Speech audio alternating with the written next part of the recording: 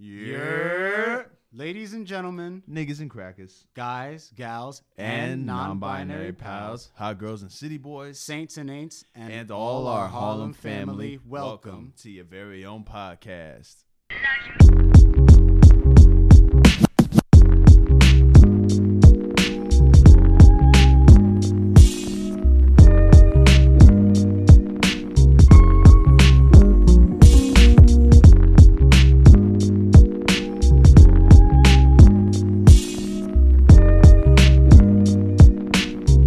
Welcome back, everybody. Salutations. We are Harlem's very own. Once again, your magnificent co-host. I'm Justin, aka Darth Vader, aka Addison DeWitt, aka Kid Kingpin, joined by my brother. Yo, what's up? It's Jude, aka Henny Kravitz, aka Mike Lowry, aka From Now On, That's How You Drive, aka Frankly, My Dear, I Don't Give a Damn. And we're joined by three guests today for a very special episode, starting with Sonia.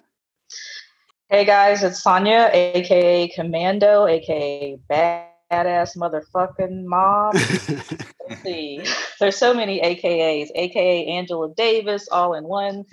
Nice to see my brothers here and nice to meet everyone out there in podcast land. Sonia, thank you for correcting me. Sonia. I'll keep that in mind. Following up, we have our boy Jeff here.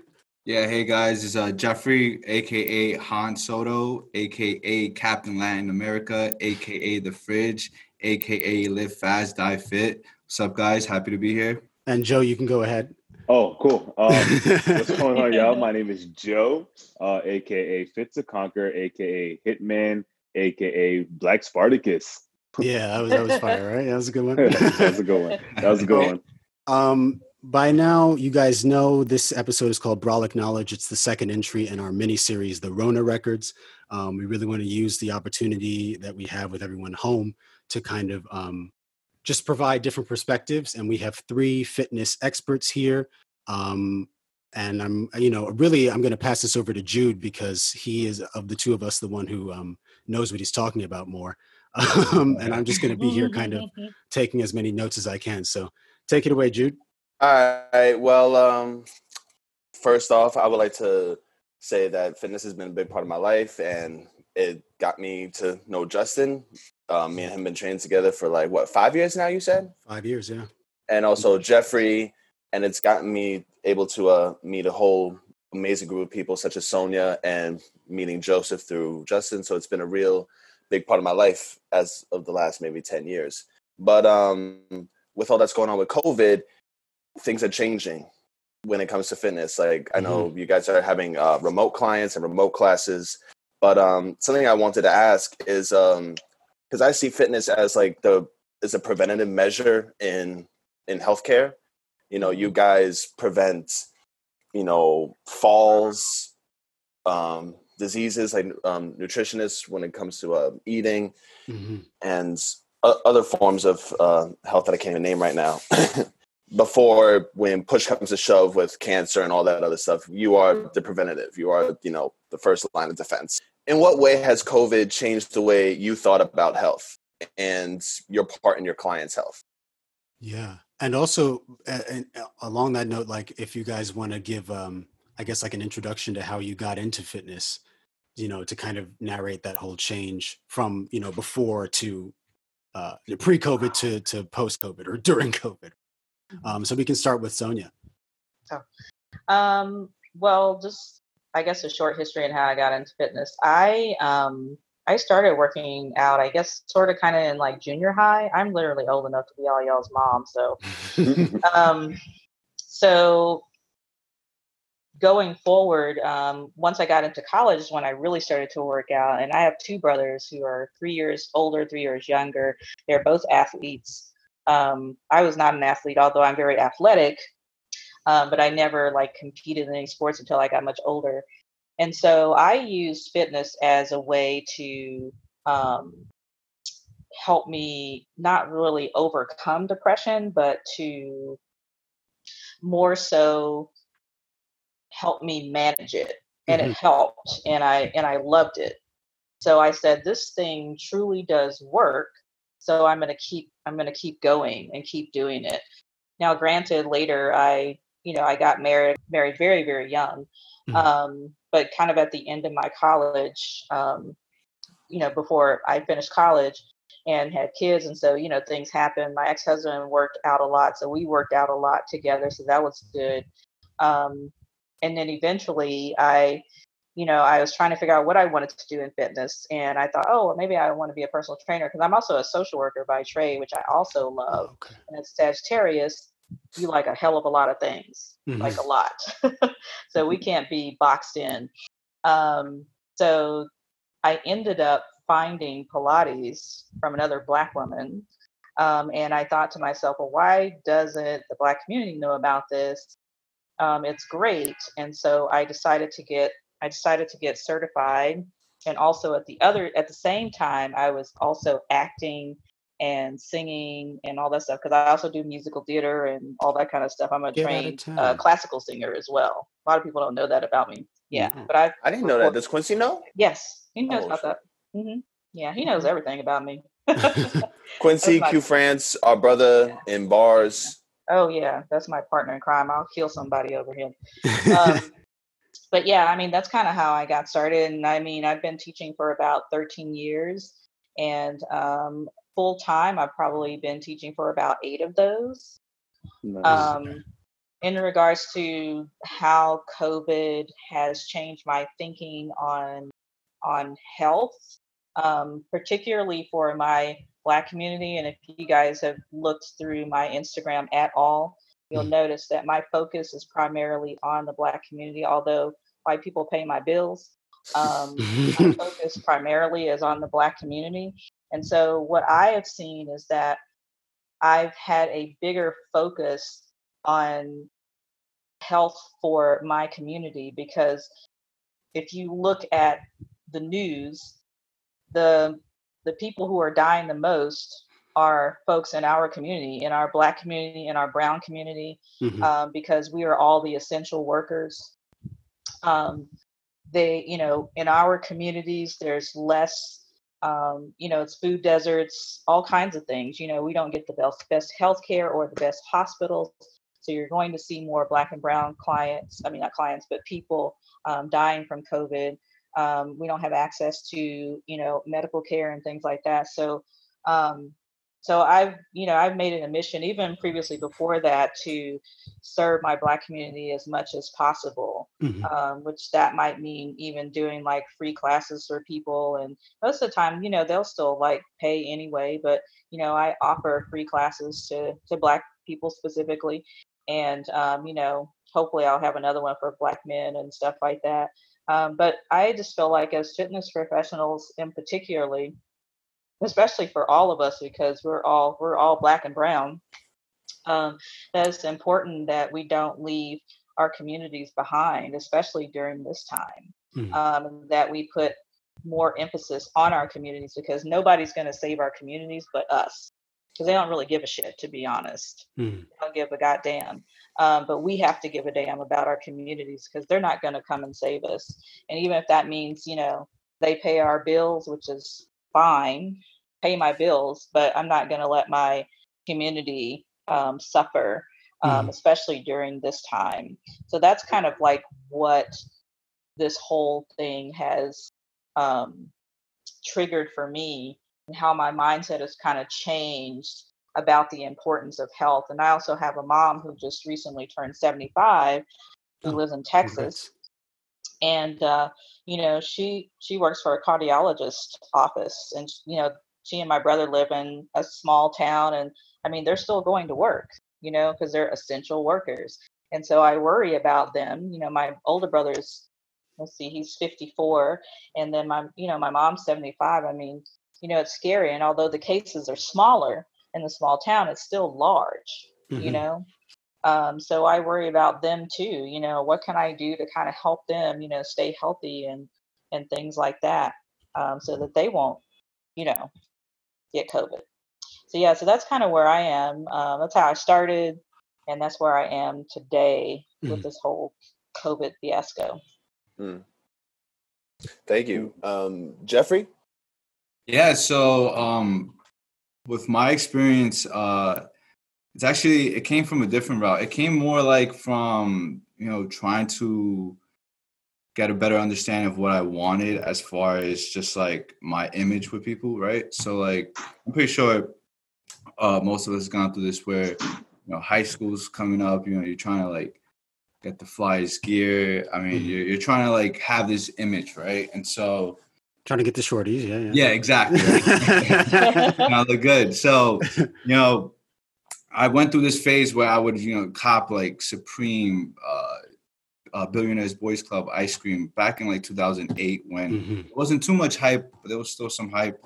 And I realized like, yes, I spent the money on the clothes. I felt great, but I didn't really like how I looked in the clothes. And so that's when I realized I'm like, I can spend thousands of dollars on, whatever gear I want. But if I don't have the right look when I'm wearing it, then that's, my concern.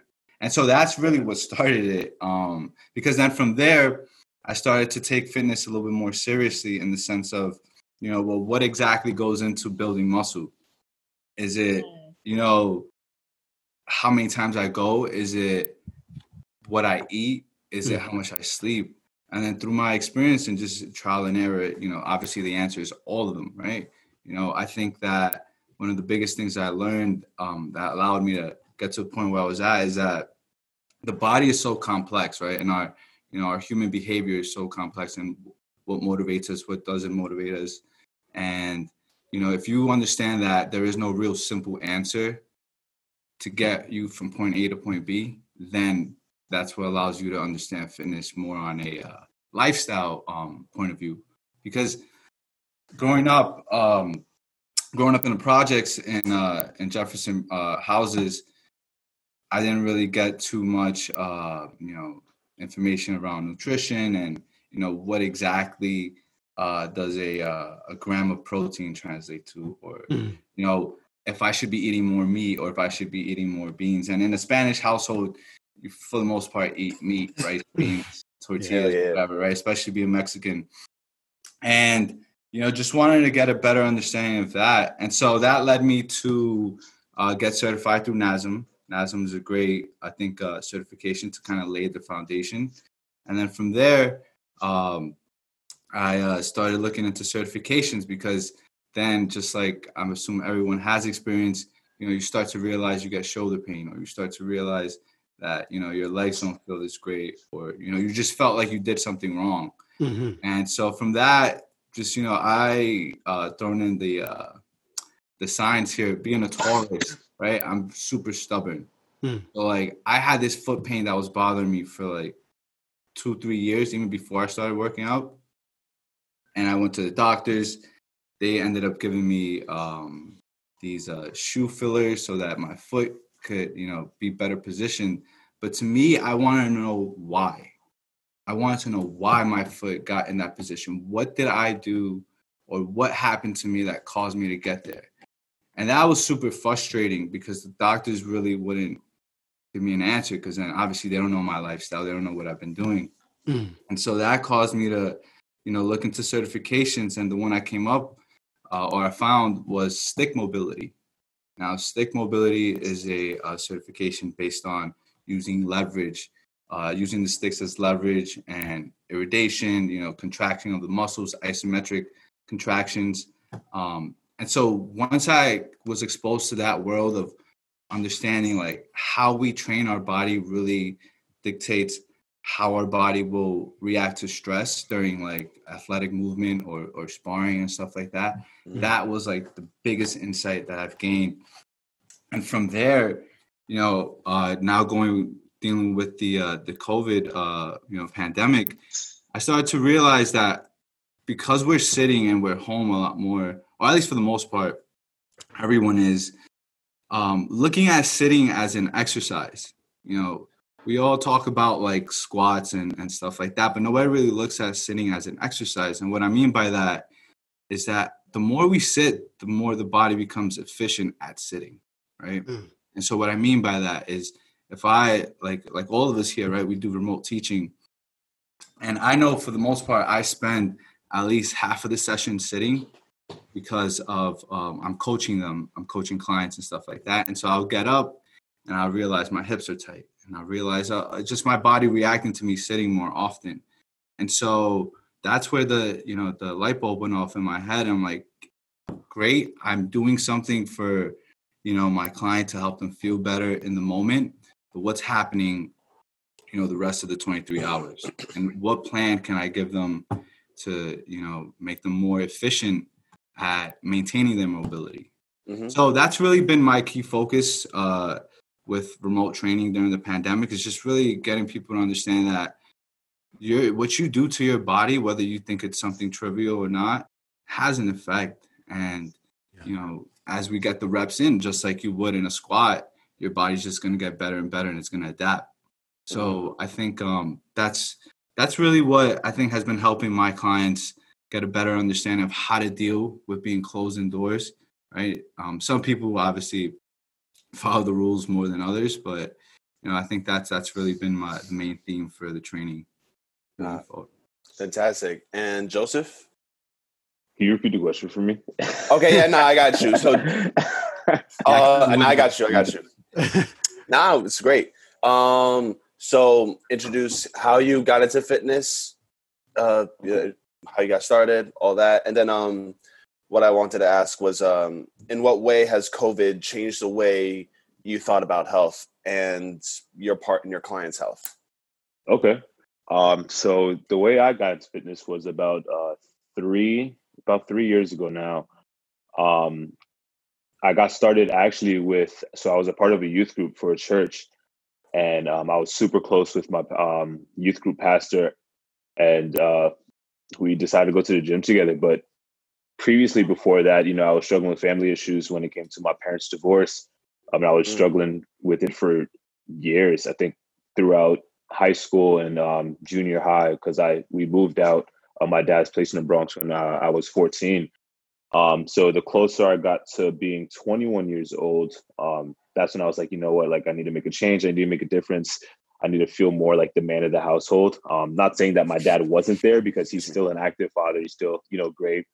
I still see him. It's we're on a good, like level playing field. And he's great with my mom as well. My mom did remarry, and he has his relationship with his girlfriend. But yeah, I just wanted to feel. I wanted to feel like the man of the house, because there was no man in the house at the time. Yeah. Is it just you, like you and your mom, or brother, sister? Currently, it was me, my mom, and my little sister. Okay. Gotcha. So I wanted to feel like the man of the house. I wanted a change. I wanted a difference. So I was like, you know what? I think I want to get into more fitness, because I was already athletic. I was playing baseball and basketball in high school. My dad wasn't obviously able to come because of distance and the times of the games, and he worked. So I joined the youth group, met a lot of amazing people that I'm still connecting with today. But my youth pastor was like, hey, like I'm into fitness as well. I used to be athletic. Would you want to go to a gym together? So he was like, yeah, of course. So we started this fitness journey together, and that's where it literally took off. I fell in love the first moment we went, and progressing towards going to Pace University, I met a girl who was amazing. She's still my friend today. And that's where my brand started, Fit to Conquer. She helped me with that. And since then, like, it's just become such a platform for people who is just able to conquer their everyday lifestyle or any obstacles that they're trying to overcome, or just past things. Because I didn't want to make the brand that we've created, or that I've created, to be set in stone on one thing, like Joe's lifestyle or Body by Joe. I want it to be something to where the world can like kind of make it their own foundation, which was Fit to Conquer, whatever it is. So the fitness journey started then.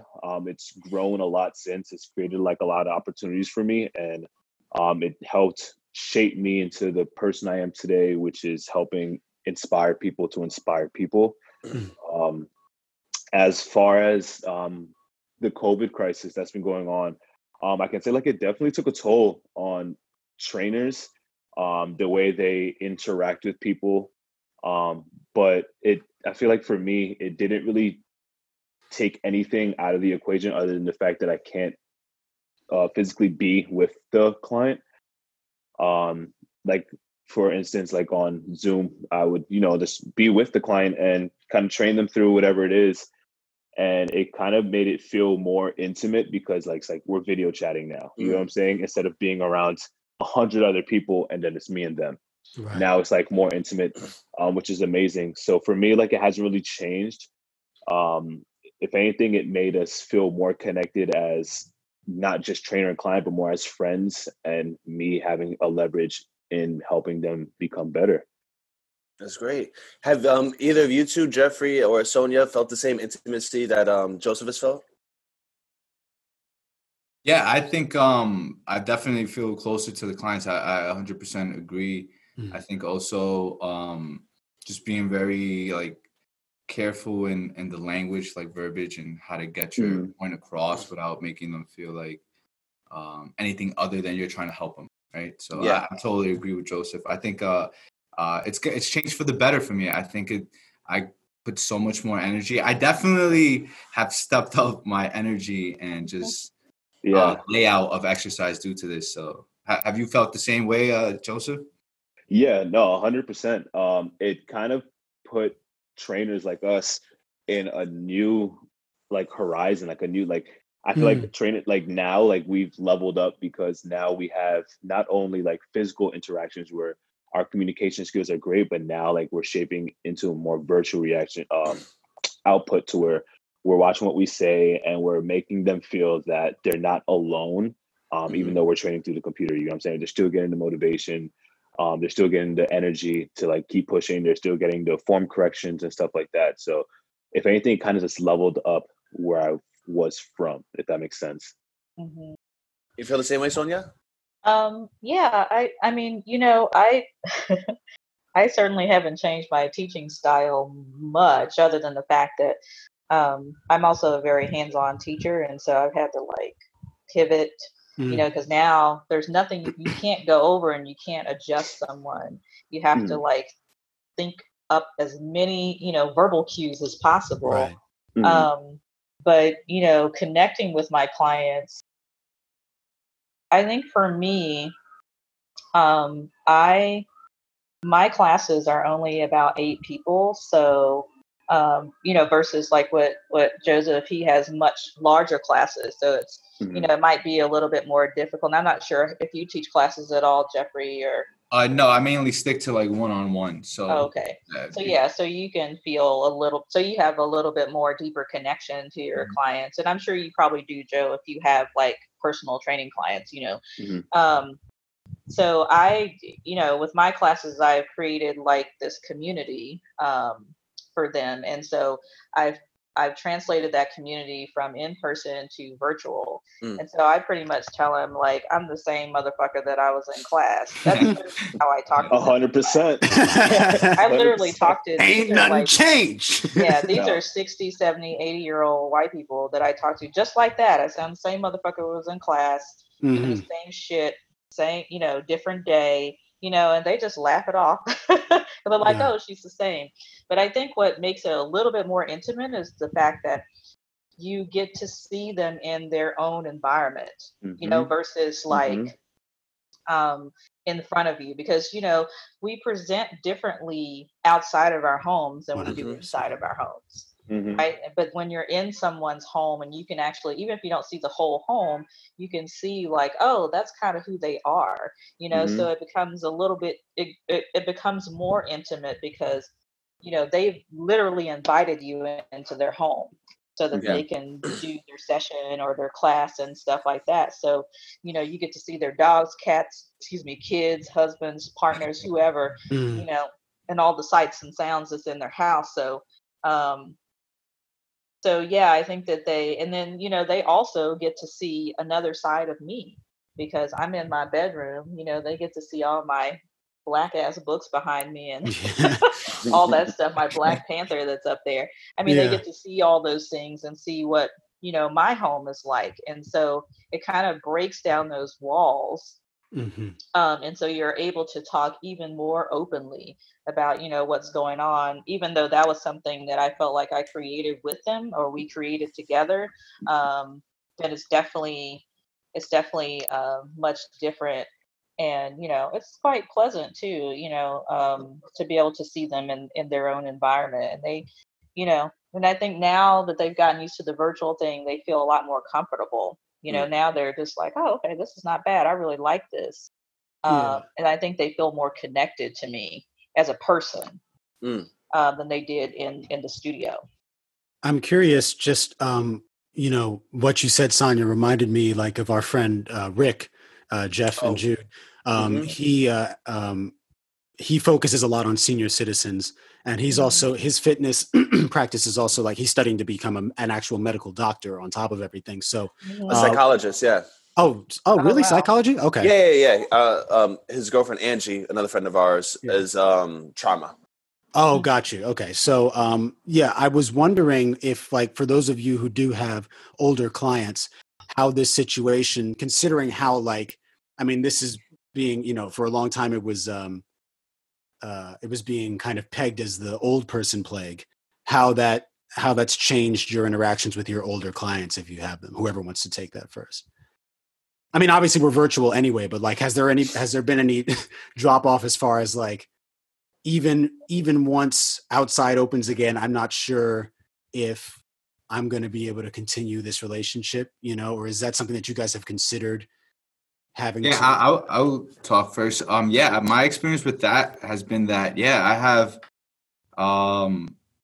5 clients that have explicitly said, hey, listen, I want to maintain this moving forward. I don't know how things are going to go when they, when gyms open up or whatever, but he just doesn't, he and she, a few clients just don't want to deal with that rush of people going back. Yes. I mean, right now, I know there's probably hundreds of meetings on how to go about reopening gyms and how to limit, classes to a certain amount of people, and, all these things that are just changing, and the majority of my clients just don't want to deal with it. I mean, I had one guy that purchased the Power Block dumbbells, which are like $500, and he purchased that with the idea of not going back to the gym for the foreseeable future. I think and I think it's the best choice. I think we are, some of us are being more exposed to the outside environment than others. So, you get this big collective group of people that half of them have been exposed to the environment and half of them haven't. And then you just got like, what I think the government is trying to, prevent is this second wave of illness. So I totally encourage them, and I'm happy to do it. I don't get me wrong though. I would not hesitate in going and training someone one-on-one as well. Just because I think there are some people that enjoy that, and that's the only really way they can train. So I think respecting people that, want that one-on-one training and not trying to push virtual training as something like, oh yeah, you need this. I don't care. You need this. No, I think we should respect everyone's decision. And yeah, and that kind of builds off of what I wanted to ask after that was, after COVID, what do you think fitness will look like? With in terms of open gyms, classes, and one-on-one training. Like, what's it going to look like after this? Will it just be virtual, or like here on Zoom, or because I remember I saw something where there's like treadmills, but they're basically like cubicles now. Yeah, they're basically like cubicles now. I'll add one comment off before I pass it off to Sonia. I think virtual training will be the best thing that ever happened to the fitness industry, because I know that when I had clients that would go on vacation, had clients that could not come in because of whatever reason, right? We saw that. I saw that as a huge obstacle, because with fitness, everything is about consistency and building habits, right? So if we have these lifestyle things that happen to us, now we have that option to sustain our training. It may not be, right on par with what we're doing in house, but still, it's something that keeps those levels. Yeah. So I'll pass it on to Sonia. What do you think about that? I mean, I definitely agree. It's, when I worked at Equinox, it was pretty hard. Your client leaves and, they decide they're going to go to Monaco for 2 or 3 months. What are you going to do? It's just like, and they're the very person who bought like that 48 pack that costs like, 3 or 4 grand. And then, you're not going to get that money because you're not training them. But, yeah, I mean, I certainly agree that, I agree with you, Jeffrey, in that, training virtually it's the best thing that's happened to us. We can manage our own schedule, and things like that. It's not so bad like having to, I mean, you're literally rolling out of your bed, throw on something, open up your computer, boom, and you're ready to go or whatever. And most of the time, you don't have to do anything. You just have to coach them through it. Sometimes you might have to like, demonstrate or something like that, but you can't be demonstrating for like 6 and 7 hours a day. So yeah, I think it's definitely going to be different. Who it's going to affect the most is the larger gyms and probably some of the boutique places, because now they're going to have to decrease the amount of people in their classes, and then it's going to cost them to put up all of this plexiglass and all this stuff. They're going to have to pay more. They're going to have to pay their janitorial staff more, which they should, because they're going to have to constantly be cleaning, because you can't have maybe in smaller boutique places, but some place like Barry's Boot Camp is very, very large. You cannot have the staff cleaning up after all these people, and even having the people clean up after themselves, because everybody don't clean the way your mama taught you. Certainly not. And we all have those moms, right? And so everybody don't clean like us or our mom, and so they're going to have to start paying those folks more, which they should. And yeah, I mean, I think that they're probably going to lose a good majority of their clients. And, we're going to find ourselves as instructors and trainers, kind of taking on that influx of clients because they don't want to go back. They're afraid. And, doubling back to the, older clients, granted, the clients that I work with at the Pilates studio, most of them are, they are older and they're in that age range where they are more susceptible to COVID. A lot of them are pretty fine with where they are. A lot of them are they're retired. So they're just cruising around, chilling. Whatever, they're just chilling. They got money. They got 4 or 5 houses or whatever. And so, they're like, hey, I'm cool if I don't go back. Those are my class clients, but like my clients who do one-on-ones with me, I think that may not be an issue necessarily, because with our studio, we'll probably just have fewer people in the studio. And we have all of our studios are very, very large. So we have space to be able to do that, but it is going to cost them, a lot. I mean, I think, again, like Jeffrey said, we're going to end up with the larger stick. When, whereas before we weren't ending up with the larger stick, like the boutique place, the gym, whatever, the studio, like they were getting, 70%, sometimes 80%, depending on who you're working for, whereas now our clients are like, fuck them, I'm not going there. I'm just going, like, what time are we showing up? Where do I send my check? And I'm good. You know what I'm saying? And I think that's what's going to happen. 2 quick points, Sonia, before I throw it to Joe for Jude's question, is when you said boutique gyms, I thought of a friend of mine who works at Peloton or for Peloton. I'm not even really sure. I mean, it's so the way he like describes it, it's like it's this like elite cult that like it's like Peloton isn't a gym. It's like it's an idea. It's a belief. So it's an idea. What's he selling you? A multi-level marketing scheme? Yeah, it sounds like a pyramid scheme. But no, I thought about it. I mean, like these places that are kind of these new wave. They're almost they're clubs really. They're like membership clubs. I mean, even Jeff, you work at Equinox, which is in itself in like the upper echelon of obviously fitness gyms. But I was also just thinking like the whole virtual reorientation of the world now is funny because it's not like any of this technology is new. And Exactly. what I was thinking of, like, it's not like we couldn't have done this before.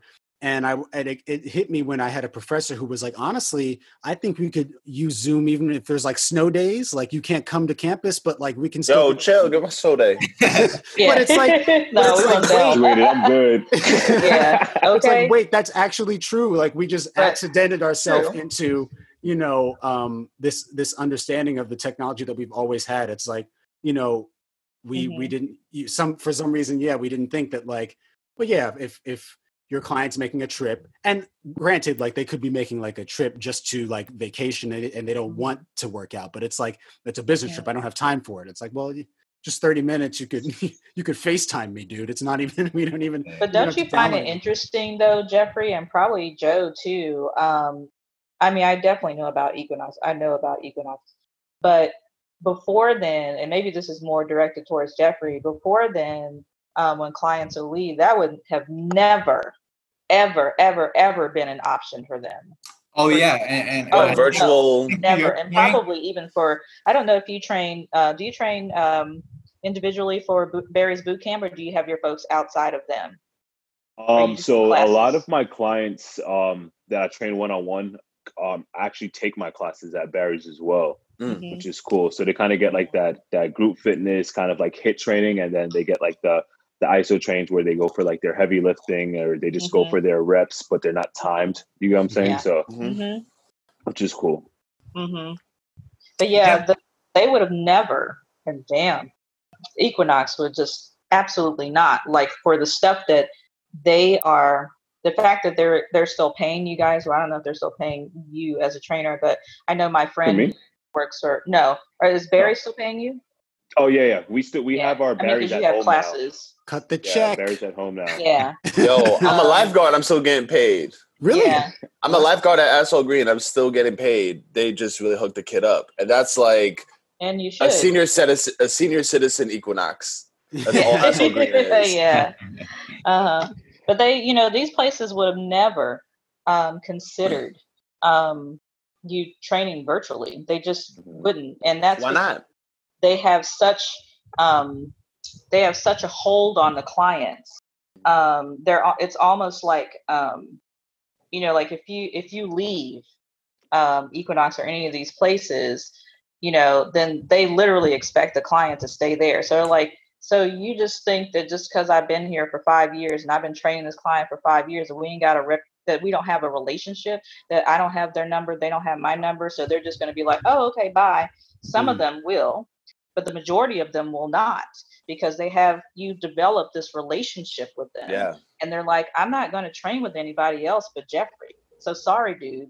I can save $220 something or $300, and I just go train with him and pay him, because I know it's going directly to that him. he's only getting 30%, if not that much. So I would rather give him the money versus you. So I think that they're going to see a surge of that. And now all of a sudden they're having to change their mindset on virtual training, because it's either that or you're going to see a lot of members leave. And then a lot of members are going to leave because, it's like you said, a lot of them just don't want to come back. They're like, fuck that shit. I got people at home that could be, I could infect or, whatever. They just don't want to, Yeah, and I think to answer both Sonia's and Jude's question, I think before they didn't want virtual training because they didn't have a platform for it, right? So like Justin said, Equinox it's a lifestyle brand. It's a club. I think people look at Equinox more for the amenities rather than like the actual equipment. Yeah. I mean, I work at at Columbus Circle, and it's one of the best clubs. Oh, that's the one I used to work at. Oh yeah, so you're familiar with my it. God, so, yeah. So it's a nice people space. That are still there. Besides it being in the basement, I mean that's right. A bummer. But my point being that they're very concerned with their brand, and they're very concerned with maintaining that upper 10% of just like member experience, right? When they go into a club. So I've been doing virtual training for Equinox. I have like I said, I have privates, but when I'm working for my Equinox clients, we're now using Lift Sessions. And so Lift Sessions is this platform that allows a trainer to become really, really creative with what they do. And the feedback I've been getting from my clients is they love it. So I think in the past, I agree with you, Sonia, they wouldn't even let you bring it up as a possible solution to a client going on vacation. That's really interesting. But now that they have the platform and they're getting amazing feedback, and the price point never changed, by the way. So that to me, right off the bat, I'll be real with you guys. I was like, how am I going to tell, person A that they should pay the same amount of price for the training that they were getting in-house with me, being there, putting them through the workouts physically and manually versus being now virtual, but you still have to pay the same price. And so, like I said, I didn't agree with it, but because of the platform, I still don't think it should be the same price. But then again, you have to look at Equinox as a whole. Then now, are we going to devalue ourselves, or are we going to try to create more value to compensate for what's happened? Yeah. They just took the other route, which I don't blame them. I probably would have done it. The shareholders probably would have been too happy to know that they're downgrading their prices, and I don't think they still have to pay Trump. So I understand that. But what's funny is that that Lyft. I met the guy years ago who started Lyft. We actually how did LIFT? LIFT. I met him at the onset of that program, and we met out in the park, and he was telling me about it and this, this, that, and the third. And at that time, he had not presented it to Equinox, but he was thinking about it, and I was like, okay, good luck. And obviously, they took it, but they only took it for was it level 4 training, like the upper echelon folks. They only did it for them, not for like your folks outside of that little room where you have to put your hand there and your eyes and all Men that in Black shit.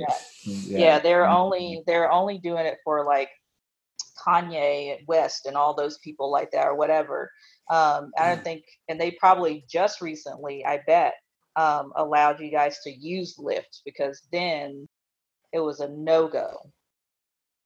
Yeah, no, it's been a month. Yeah, I agree. But yeah, well, what about you? What's your experience like, Joseph? Is it like similar as far as having challenges? So as far as Barry's, it didn't really become challenging. In a sense, it became more of like a energy surge, because we started marketing Barry's at home, and then we started selling not the equipment we have, but like the manufacturers were making more equipment that we were able to sell online. So like people were buying benches off of our website, resistance bands, booty bands, like all the cousins of the bands.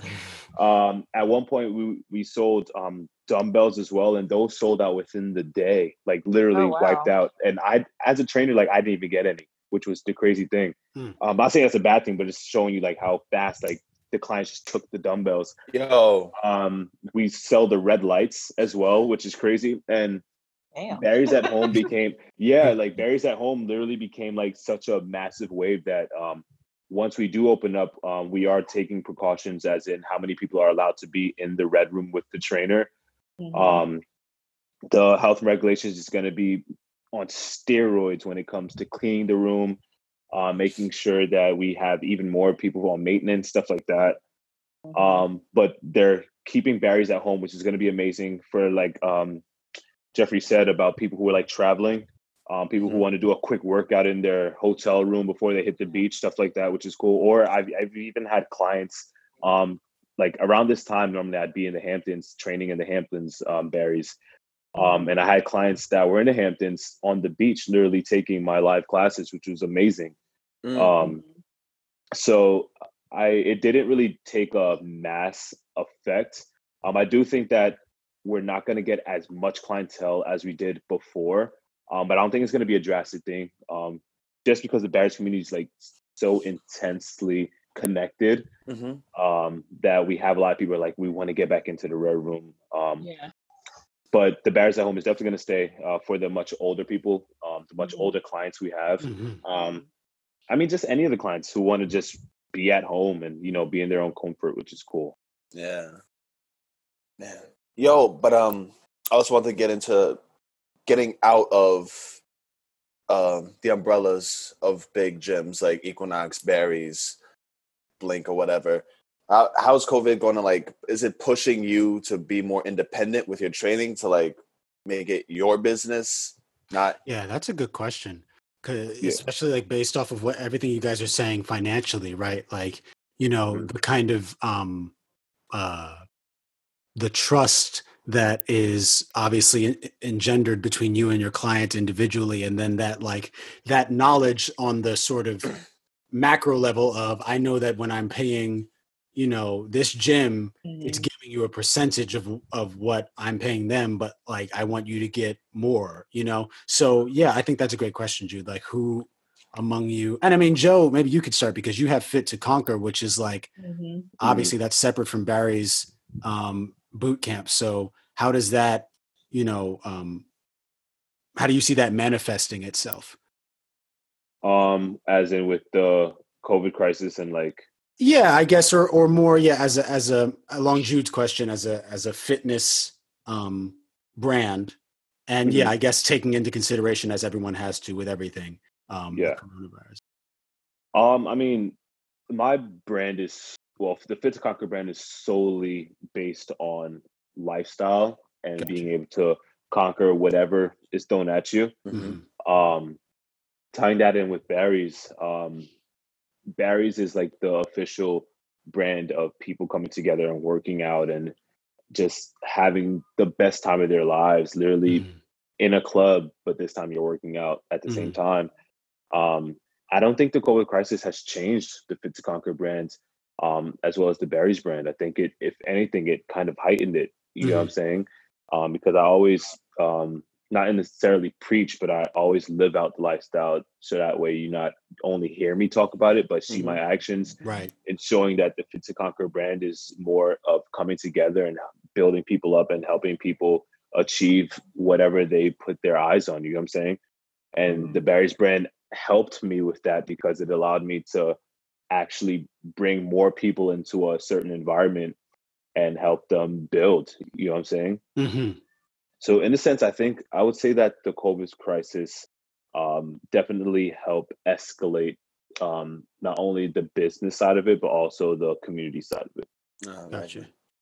Sonia and Jeff, like, has it been pushing guys to be more independent as trainers? And Sonia, I already know you're pretty much like solo dolo.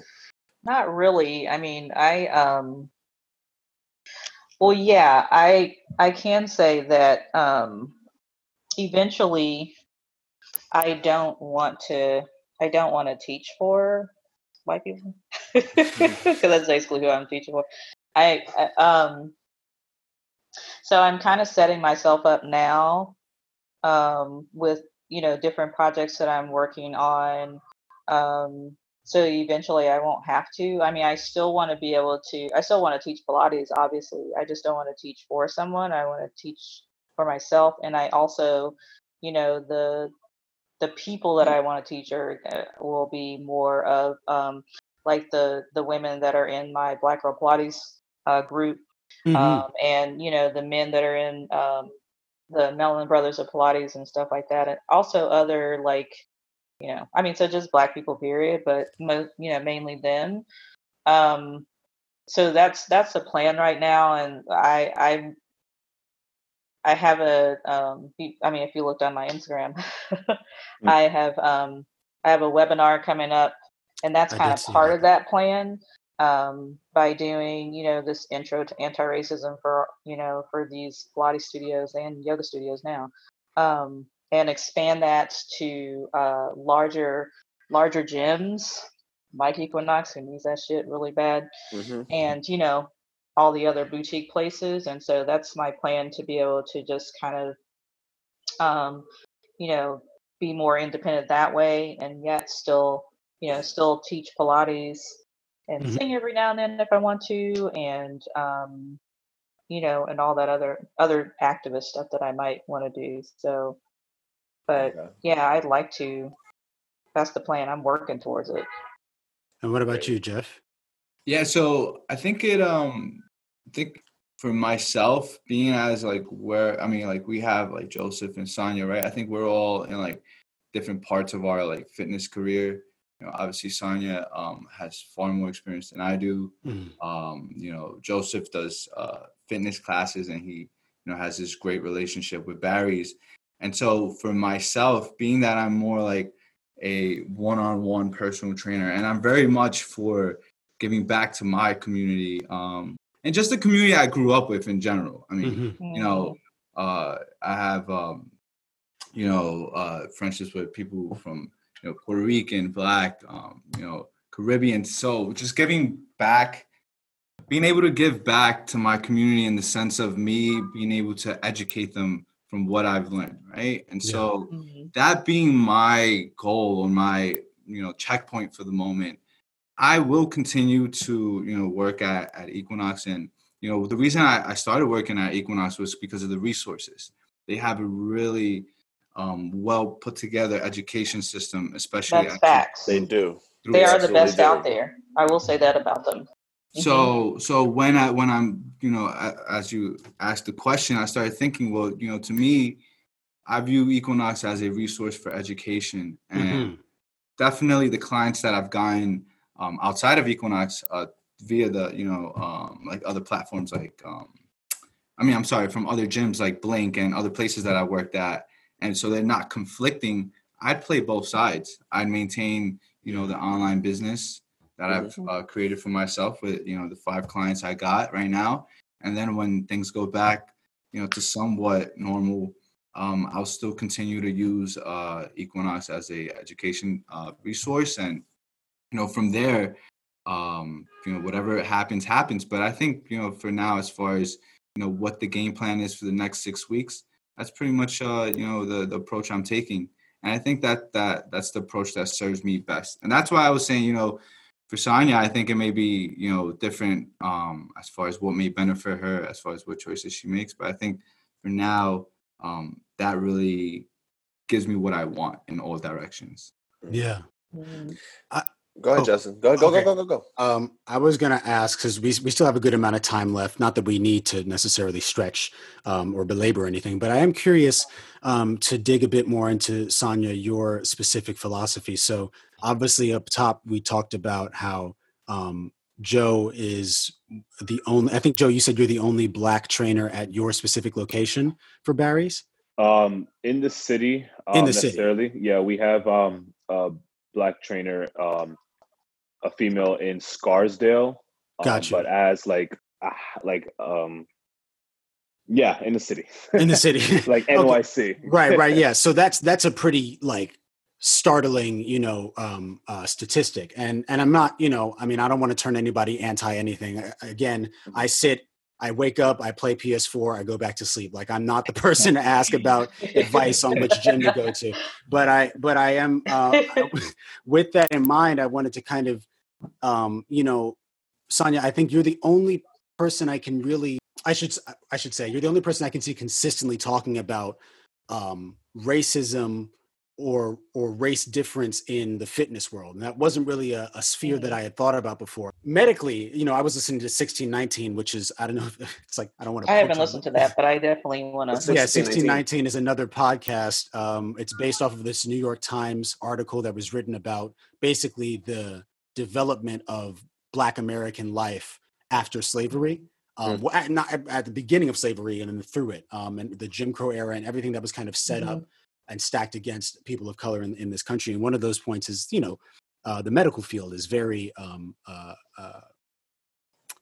inherently racist and bigoted against Black people. Yeah. But I was, just to get to the question, Sonia, is what are some ways, and I guess specifically about Black women, that you see they're disadvantaged in fitness? And is it their access to it, their knowledge about it? Is their access to it as trainers and as people who want to become fit? How does that philosophy, how did that start for you? Because, you are the Angela Davis of fitness. Yeah. I mean, I do have a friend of mine, you guys can follow her, named Chrissy King, and she does also talk about the same thing, I think, but our subjects are different. So she's a little bit more broader. She talks about body positivity, also Got you. racism, all kinds of things like that. Whereas mine is more honed in on how it affects the Black community in fitness and stuff like that. And I mean, as you notice, I mean, except for probably berries, definitely at Equinox, the majority of your trainers, most of your trainers are going to be Black or brown. They're going to look like us, pretty much. The I majority of noticed them. it when I went there. Yeah, and for sure, the janitorial staff, although this not necessarily has much to do with fitness, but it kind of does because they clean up after us. They all are not white folks. That's for damn sure. Okay, so a lot of them are, they're immigrants and stuff like that, in some sort of way.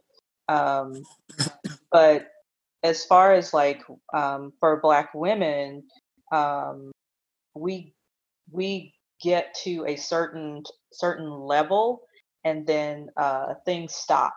What I have noticed with Equinox after I left is that they have promoted several Black managers to like group fitness manager, regional manager, and all this stuff like that.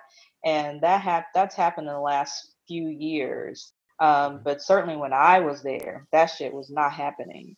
And I don't know if it's just, I can't say if it was just that we didn't want to, or maybe we did and we just weren't given the opportunity. I think it's more of not given the opportunity, because I did see a lot of my coworkers who did try to get management positions, and these are Black people, and brown people too, and they didn't get them. But such and such from who just got out of college is coming to manage me.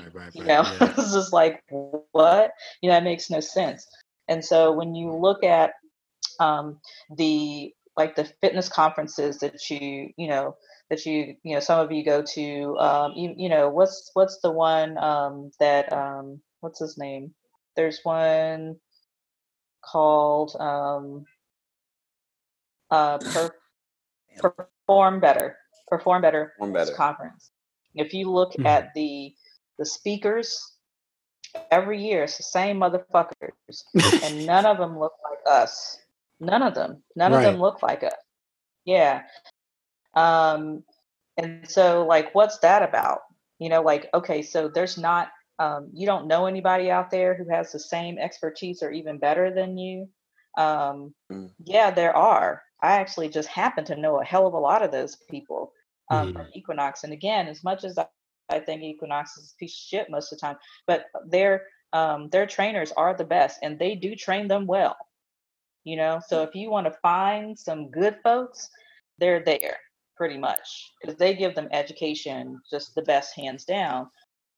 But with conferences, even management within the gyms and even the boutiques too, and they just as bad.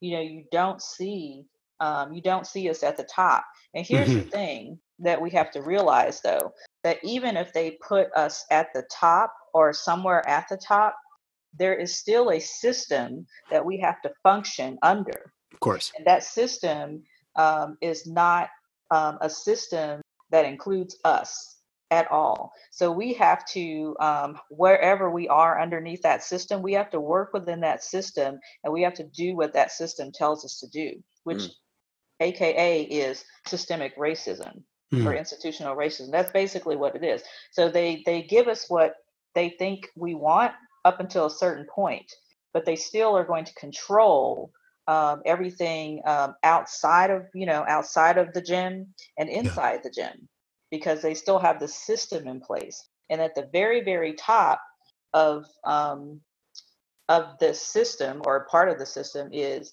there's nobody still that looks like any of us at the very, very top.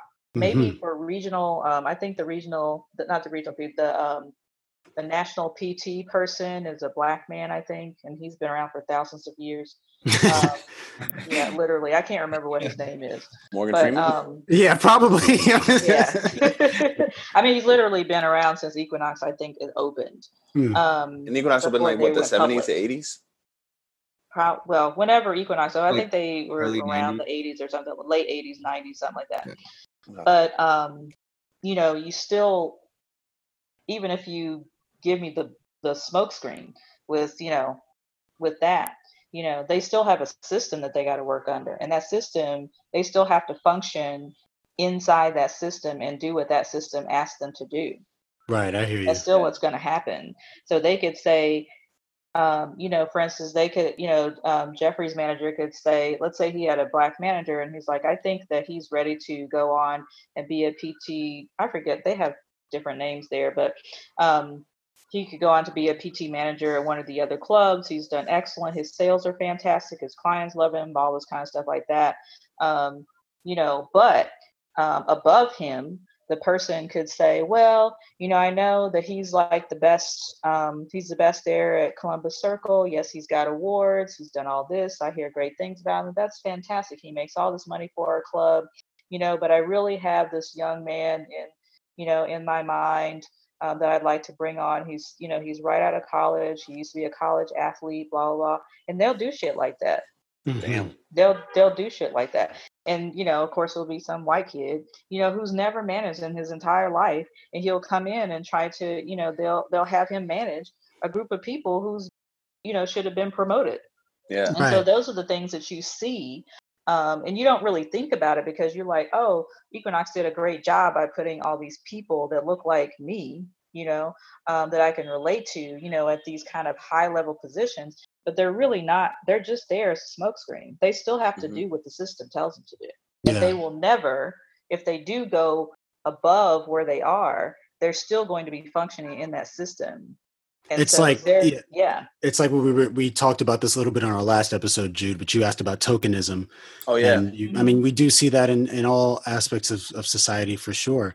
And I mean, I guess it comes down to the same things, you know, advertisement, you know, who looks good in what position, you know, and what are we used to seeing, you know, and it is, it can definitely feel like, I guess, disheartening, you know, for either people who are coming in or people who obviously have been in the game for a long time. It's like, because then these things like nepotism come in, you know, someone's grandnephew from Princeton, you know, gets passed over you for promotion. So, but even so with that, Justin, on another note, you know, even with, you know, Equinox sort of changing their face, and we're seeing all of a sudden we're seeing like all these different black and brown people and gay people and all this stuff like that. They weren't doing, you know, not that long ago, they weren't doing that shit, you know. And even like for, you know, and you guys probably love where you work, and that's cool. You know, even with like Barry's boot camp, you know, why the hell are you the only person? And you know what they're going to do is they're going to be like, somebody come in like, I don't see no black people here. Oh, we got Joe. That's tokenism right there. It's like, yeah, but he's just one black person. His experience is not the same as mine. He doesn't speak for all black people, just like Jeffrey doesn't speak for all Mexican people. Like, don't ask me. Even though he is Captain Latin America. Exactly. Yeah, but I mean, you don't speak for the entire Mexican population. Joseph doesn't speak for the entire black population or whatever his, you know, other cultural background is. Jamaica. You just don't. Okay, so Caribbean. So, you know, my kids are half Caribbean too. But I mean, you don't speak for Jamaicans. You don't for all Jamaicans. You don't speak for Beanie Man and, you know, and all that. You know, so they take that and, you know, they take you and the other young lady, and they're like, hey, but we got a black man, we got a black woman, and they're the best, and there you go. That's not enough. That's just a smoke screen to me. And have you gotten more black people to come to Barry's boot camp just because you're there? Has it increased? Is it the same amount of you know, is it probably the same? You might get a few, but, you know, you're still going to have the same white folks that come, you know, and Joe is so great, and girl, you know, and I love his class and whatever. And I'm sure that you are excellent, you know, and I believe that both of you are excellent. But at the end of the day, even the fitness and wellness spaces, they don't give a damn about us, y'all. They really don't. And so it's up to us to let them know that we know that you don't give a damn, because just because we're in wellness and fitness, it doesn't mean that we're not affected by racism. When all of that stuff was going on about, about those Mexican families being, their kids being taken away and shit like that, was anybody asking you if you was okay? Because you're Mexican. That's your culture. That's your people. You could have had, for all we know, you could have had people who were in the same predicament. They could have been the ones on the news, but they don't give a damn. They're just like, are you making your numbers? Did you talk to such and such? Did you turn your reports in? Did you do all your sessions? They don't give a fuck. They really don't. They say that they do, but they don't. They can have as many parties as they want, but they don't.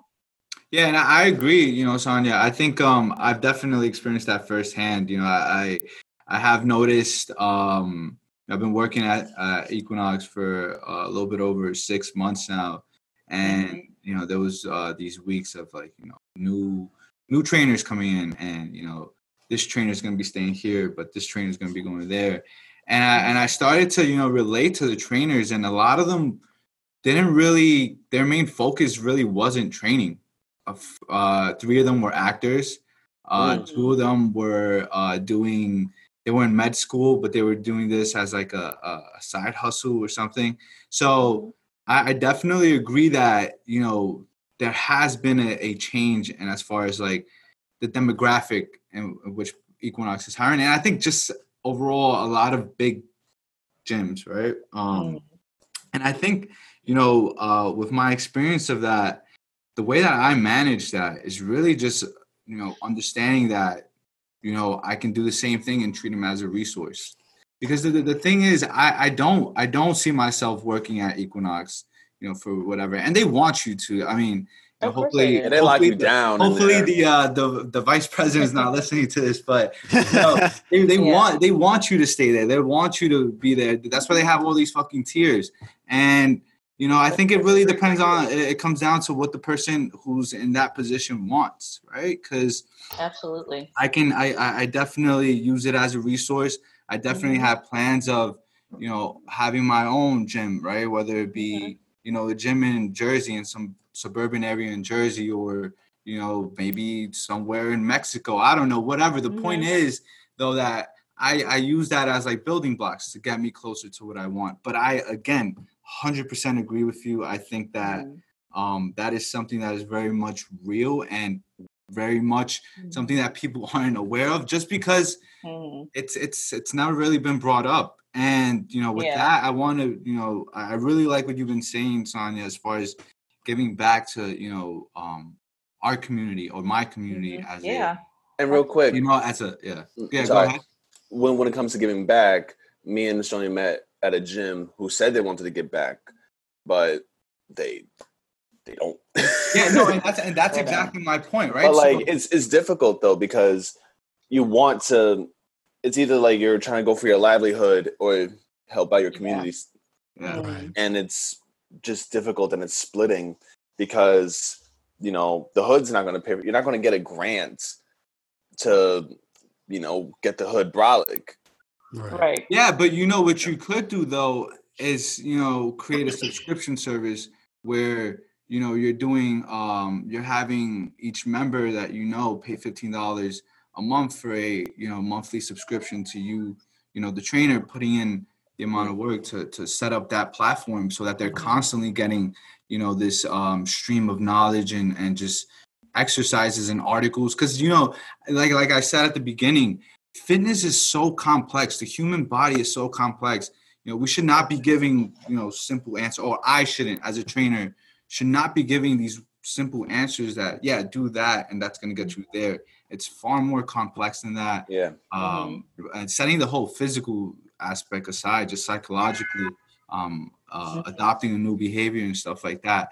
But so getting back to my point, growing up as a Mexican, especially in the projects where I think I was the only Mexican there. We moved in, I think 2001, So the Mexican community was in East Harlem was pretty scarce. You wouldn't really see any. And so my parents grew up, in Mexico. They didn't go to high school, whatever. So they didn't take a nutrition class. They didn't, nobody explained to them why we need to eat a certain amount of food.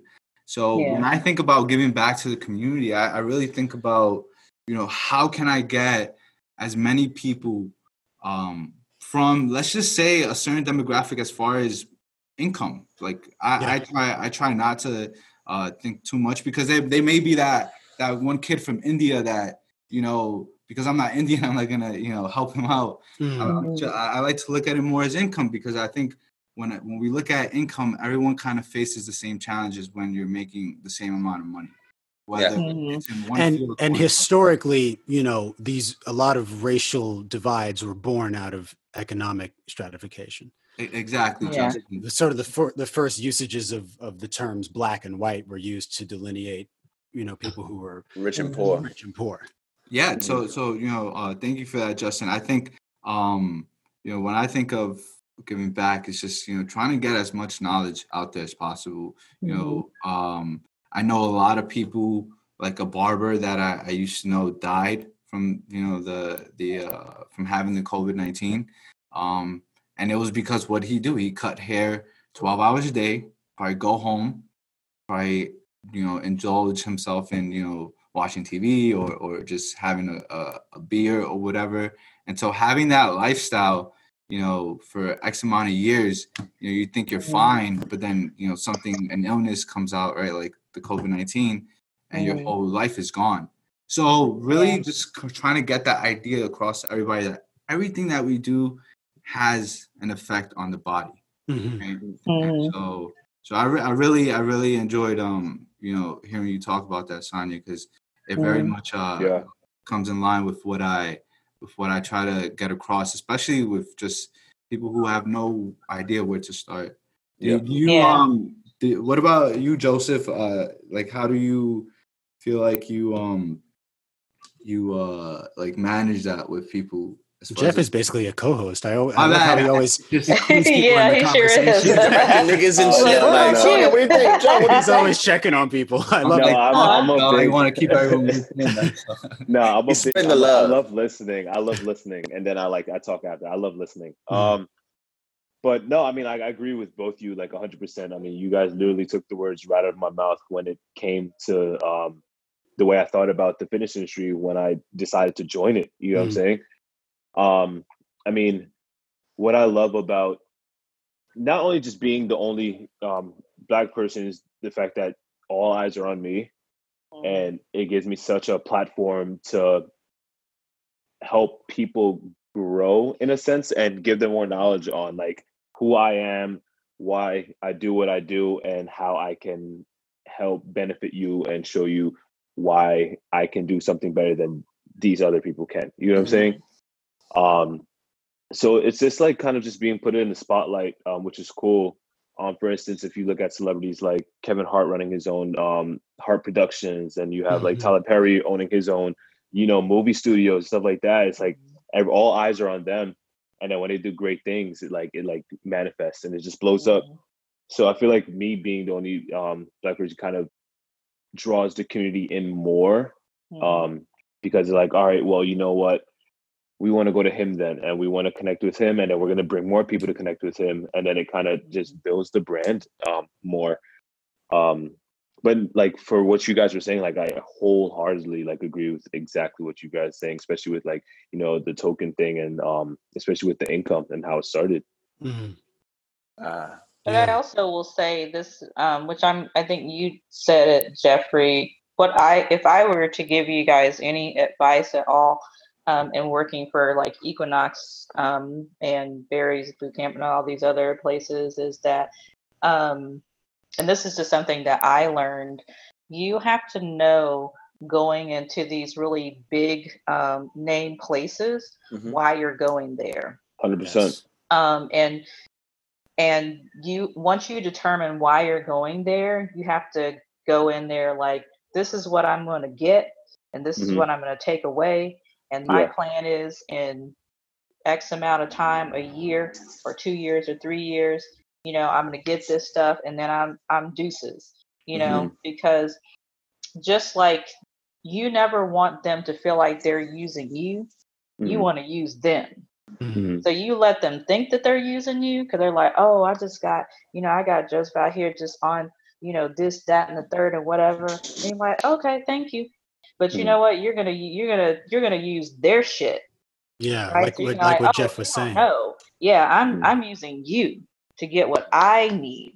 So I'm gonna take your shit and all the shit that I learned from you. And then after a while, I'm going to deuce it out. And then I'm going to go out there and I'm going to be way bigger than what you think that I would have been with you. So, yeah, AKA Robin Hood. Yeah, for real. And so what you were saying, Jeffrey, was pretty much what I'm saying now is that you saw Equinox as a resource, not as some place that you're going to be forever. And maybe there will be people who will be there. God bless their soul, but that's fine. That's everybody's choice. We got a free will. But you knew going in, I'm going in because they have the best training out there for personal trainers, hands down. They do. Nobody can fight that. Hands down, they do. I'm going to go in. I'm going to learn what type of clients that I like to work with, get all this free ass education they're going to give me and discounted education. And then I'm going to look around and see, okay, well, I think I'm straight now. I got what I needed from them, and then I'm a piece it out. And that's what you do. You let them think you're gonna drink the Kool-Aid, but you don't. You pour it out. You take it and you pour it out when they walk away. That's what you do. You use them. Don't let them use you, because they've used many people, and a lot of folks have been injured, emotionally because of that shit. But that's why you have to know why you're going into a place, So you leave with everything. I think that's beautiful advice. To lighten everything up, what have you guys been doing as part of your workout routines to stay brolic throughout, shutdown? Like, have y'all been going outside, going for runs? I ran once on Thursday, and my dumb ass decided to run in these Roshi runs, and my feet were hurting for like a week. I'm just like, hell no. You never want to run in those. Nah, man. I like Shrek. I mean, I can go off that. I mean, I want to say like my fitness regimen kind of switched up because I was big on the heavy lifting. But it didn't change on the effort that I put into my training. I'm still going at it. I'm still getting crazy. We actually, me and my homeboy, Jack, we probably saw walking the camera, no shirt on. But he's in the back now in the backyard. We just, got a barbell with some plates and whatnot. So we've been lifting pretty heavy back there. But we're also going to be meeting up with one of my other coworkers from Barry's, Sasha, who is from Latin America, which is amazing. We're meeting up with her and her boyfriend at the park, and we're going to do some heavy lifting there as well with some kettlebell work. So as just to tie it all in, other than not being able to do exactly what I did before, which is like the heavy lifting and shit like that, my energy stayed the same. I'm still attacking it. I'm not going to change who I am because I'm quarantined. You get what I'm saying? I'm still going at it, and I'm still helping people achieve the same exact thing. Nothing should change other than the fact that people are inside. That's what do you guys think? Yeah. It's dope, man. I with my experience, I definitely like, where do you live, Joseph? Do you I'm actually in Bed-Stuy. I'm right in Bed-Stuy. Oh, okay. Yeah, so like because I'm more like like East Harlem, I find it really difficult to like be able to go to like the calisthenics park because that's shit. Oh my god. I'm tired of looking at this shit. I'm seeing dudes no shirt on doing muscle-ups without the glove. I'm like, yo, come on, get out of here. Leave. It's Vaughn. It's Vaughn out there. It's Vaughn. Shout out to Vaughn.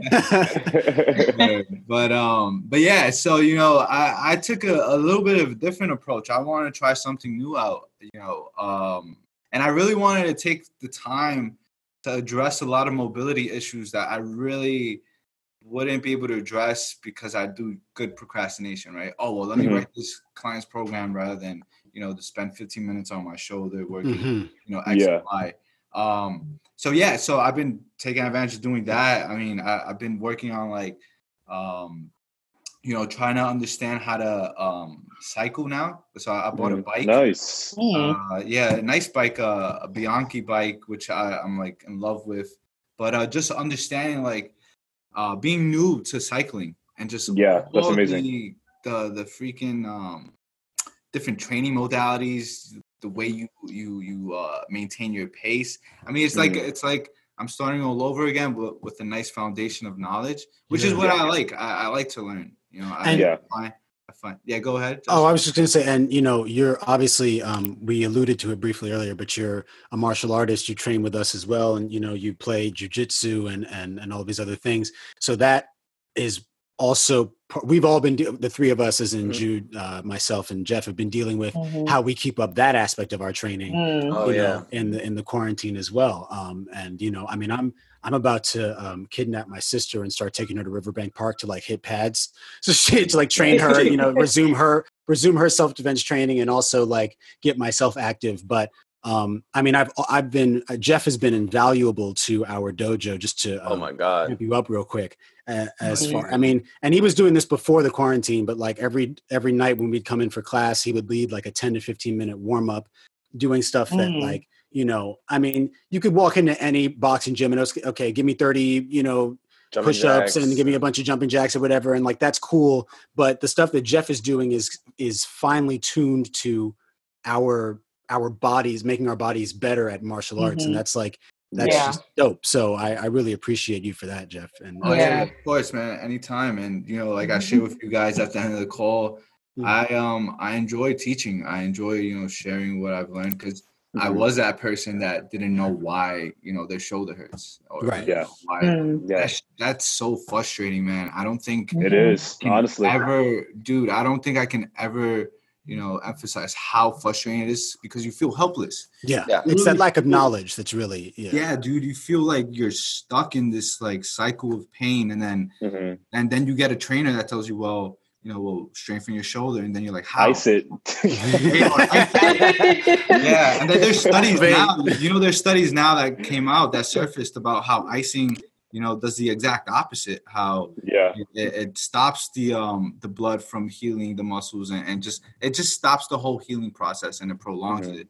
So but going back to the classes, that's something that I very much enjoyed. That was the first time I've ever done like a class where I'm actually following along and doing all the reps. And I'm sure Joseph knows this, like it's hard to be able to say a nice clean sentence while doing everything you're telling your clients to do. So that's been fun.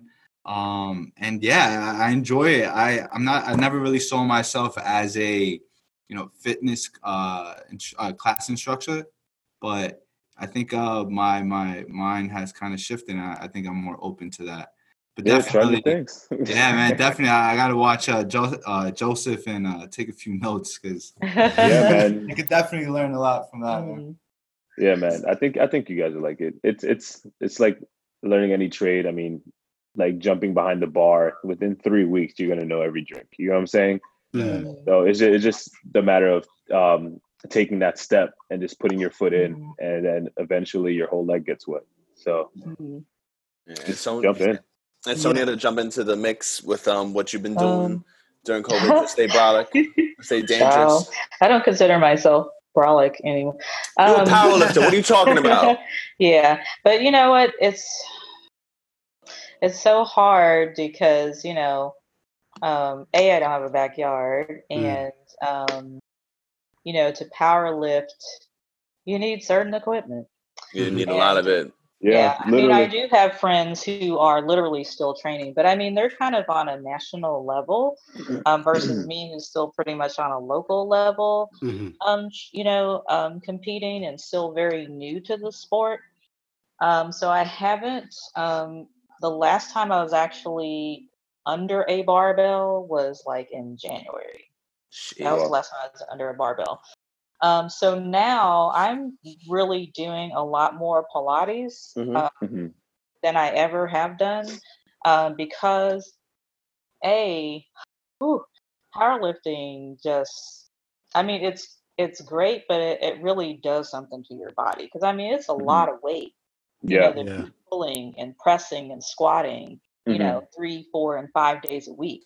You know, it's a lot, and I didn't feel it until after I hadn't been training for a while, and I was like, "Woo, and how did I ever do this?" Yeah, and I mean, I'm like, I am 51 years old, so I mean, the body's different, but woo, it definitely sneaks up on you. So, but I am glad that I've been able to sort of take a break from powerlifting for a little bit, because when I go back, I'm going to have a bigger appreciation for it, and I go back stronger in a different kind of way. So, I do miss it a lot, and I do miss going into the gym and and just putting my resting bitch face on, and and doing that stuff.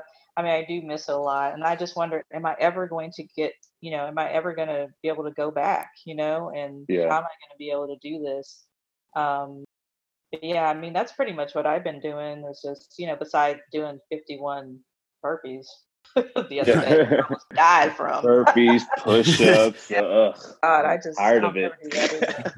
Well, as is tradition, we have a little bit of a tradition on the show where we ask everyone what their song of the week is, but I think to theme it specifically to this group, what's everyone's favorite workout song? Oh God! We'll use that to if you can think of one, you can. I'll be bumping. Yeah, if you we'll let the hosts start. I have a whole. Okay, so I just told you guys I don't work out, but I mean I do. Whenever I do decide that I feel like doing it, I have this playlist just because I like making playlists for things. So I will pull mine up right now, and I'll go ahead and give you guys time to think about yours. Me and Jude will go, and then we'll let the guests go. And then, I'll close us out, because I want you guys to get on to, all the pressing and heaving that you feel like doing. I guess for me, my top, if we're just doing 3, that's usually what we do in no particular order. I really like Prisoner by Lupe Fiasco. Okay. I was in that first Creed trailer a few years ago, and it's something to me. I was like, I feel like I want to box I want to be a professional boxer now. So I put that on whenever I'm shadow boxing usually. Prisoner, Long Live the Chief by Jidenna, and Everybody Dies by Logic. Nice. It's a dark title, but it's a pretty hype song. I like that. It's a good song. For me, my workout music is also just like me walking around music, so I'm just constantly like so I gotta say Blackout by DMX with Jay-Z and the Lox. I gotta plug in Freddie Gibbs with that Giannis, of course.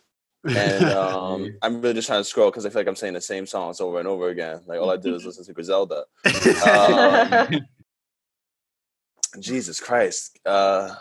New Level, Ferg. Oh yeah, that's a good one. That'll get you hype. Who's ready? Like Joe has. I mean, I'm just a lover of music. I just grew up around music, you know what I'm saying? So I love to just bump, like just blast that shit in my ears. I think it would be easier for me to say that I bump whenever I work out a lot of like Meek Mill, The Baby, Lil Baby. But if you want to get like song specific, I mean, that's hard. I wouldn't say they're my favorite, but they're not specifically like the number one. Yeah. I have a lot of freaking favorites. But I would say Meek Mill's Intro off of course. His new album. I would say The Baby, Bop or 10 Toes, stuff like that. That'll do it. And then Lil Baby, Something to Prove. I could bump, but I mean, I'm just looking for music, man. Let's just freaking bump. Yeah, regardless.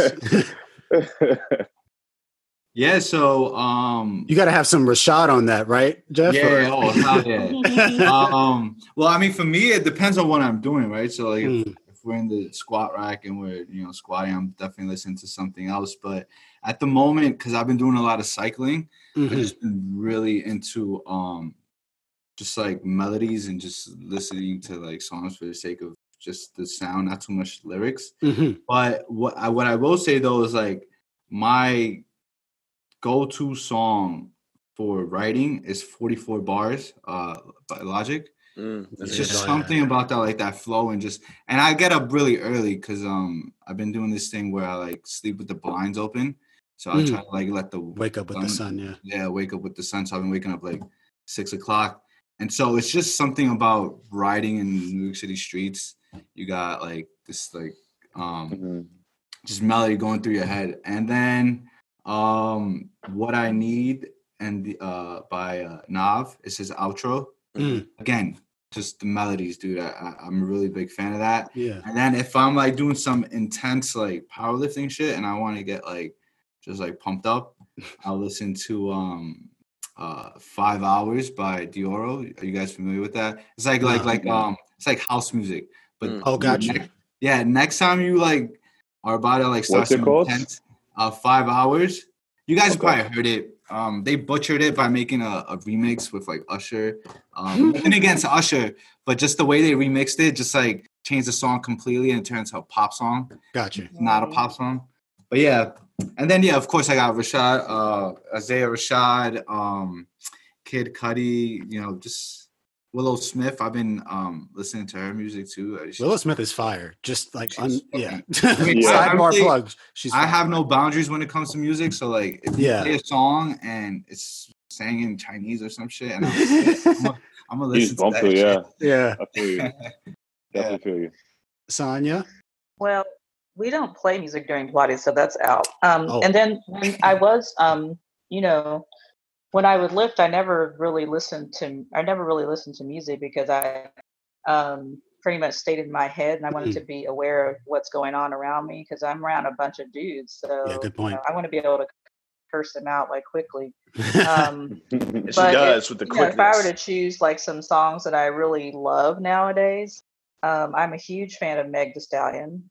Okay. Yeah, I love her song Savage. The Beyonce I also remix? like this. Yeah, that's kind of cool. But I mean, I'm also not a Beyonce fan. Gotcha. Well, it was double like Texas. Her, but I'm not like. Yeah. I mean. It's Sony from Texas. Yeah. I thought it was like that kind of that unity of all y'all being from Texas. No. Yeah, a lot of us aren't that serious about her. I also like this new gentleman called D Smoke. Okay, yeah, I know D Smoke. He has Black Habits, and I love that song. Yeah. Going way back into like my you could take it there. Like my dad was born in 1959. Cool. So I'm going back like when I was a kid. So because I have a lot of like music when I was a teenager and stuff like that. It's one of my. I know this is not really workout music, but this is like music I like to listen to if I want to at least pump myself up half the time. I'm a big Zapp and Roger fan. I don't know if you guys are familiar with. No, I don't know them. Yeah, he's really good. He actually, there's this instrument that you put in your mouth, and it's called I forget what it's called, but it makes you sound like electronic or you probably like auto tune. No, it's not auto tune. But it's doing it like in real time. Yeah, but you put it in your mouth and you sing into it, and so it sounds mechanical. A lot of the newer kids use it now, but we were using it before y'all. I think I know what you're talking about. Yeah, I've seen. Yeah, so if you listen to Zapp and Roger, he was the beginnings of that. So Travis Scott you guys like time. Computer Love? Gotcha. You guys know Computer Love, right? You've heard of Computer Love, right? I think it's been sampled recently by someone. I do love my New Edition. As you should. New Edition. You need slow jams every now and The then. best album ever. Them. Like their album that I forgot what that album is from. Let me turn my sound down so I can look and tell you. But this has like if it isn't love, can you stand the rain, all that kind of stuff. That whole album. Cool It Now. So no, Cool It Now is previously. That was another album. Yeah, that was another album. But. Yeah, this was I can't remember what album this is from. Hold on, I'm gonna tell you probably. I know our friend Josh likes to work out to slow music, like especially because he does a lot of pressing. So it's this is just like music I like listening to. Again, I don't. When Things are heartbreak. I like to. Yeah, that's right. When I lift, I like being in my own head. Like I'm my own music, I guess you could say. Yeah, well, that's beautiful. Yeah, and I don't mind listening to like rancheras and like a whole. Listen, I'll put on the Spanish playlist. I don't care. If Jude doesn't have anything else to ask, Wow. Yeah. I want to thank our guests for coming on today. And that's going to be a wrap, beloveds. If you want more Uptown Love, you can find our episodes new and old on Spotify, Apple, and YouTube. You guys go enjoy your cheat day foods if you have them. As always, we thank you for kicking it with us. Be easy. Peace out. Peace, homies. Peace.